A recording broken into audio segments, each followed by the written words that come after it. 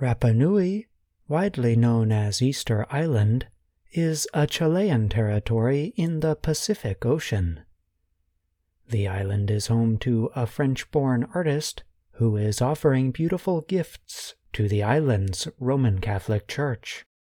The artist, Delphine Poulin, was born in Paris 52 years ago and has been in love with Rapa Nui since she first visited in 1994. She smiled, remembering her decision. "I was riding a horse through the beach when I first thought, I want to live here," she said. Poulin said she loves the freedom and the peace provided by the island, which is home to about 7,700 people. Last year, Poulin offered a gift: stained glass windows representing important moments leading to and including the crucifixion of Jesus Christ. The windows show the 14 stations of the cross. They were a gift to Holy Cross Church in Hangaroa, the island's main city.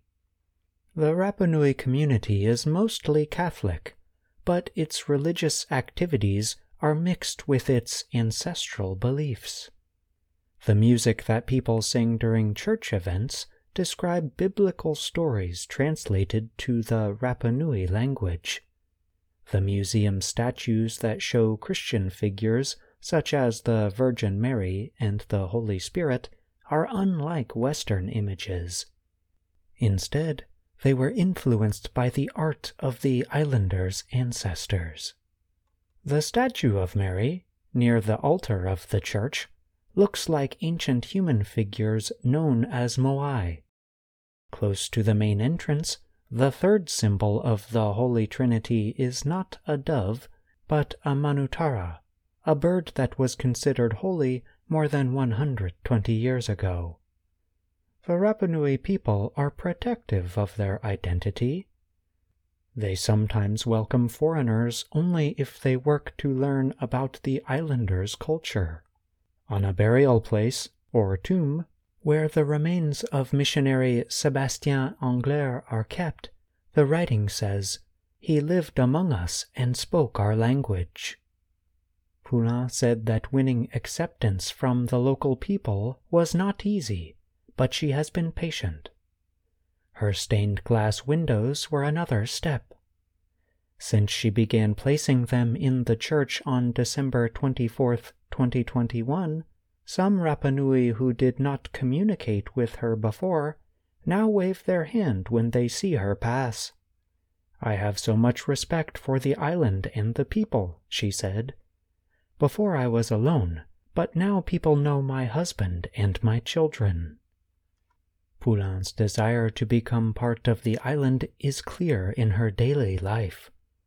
Her family lives near the beach on the coast. The color of their house is similar to the color of the area's rocks. The water used at their home is collected from rain.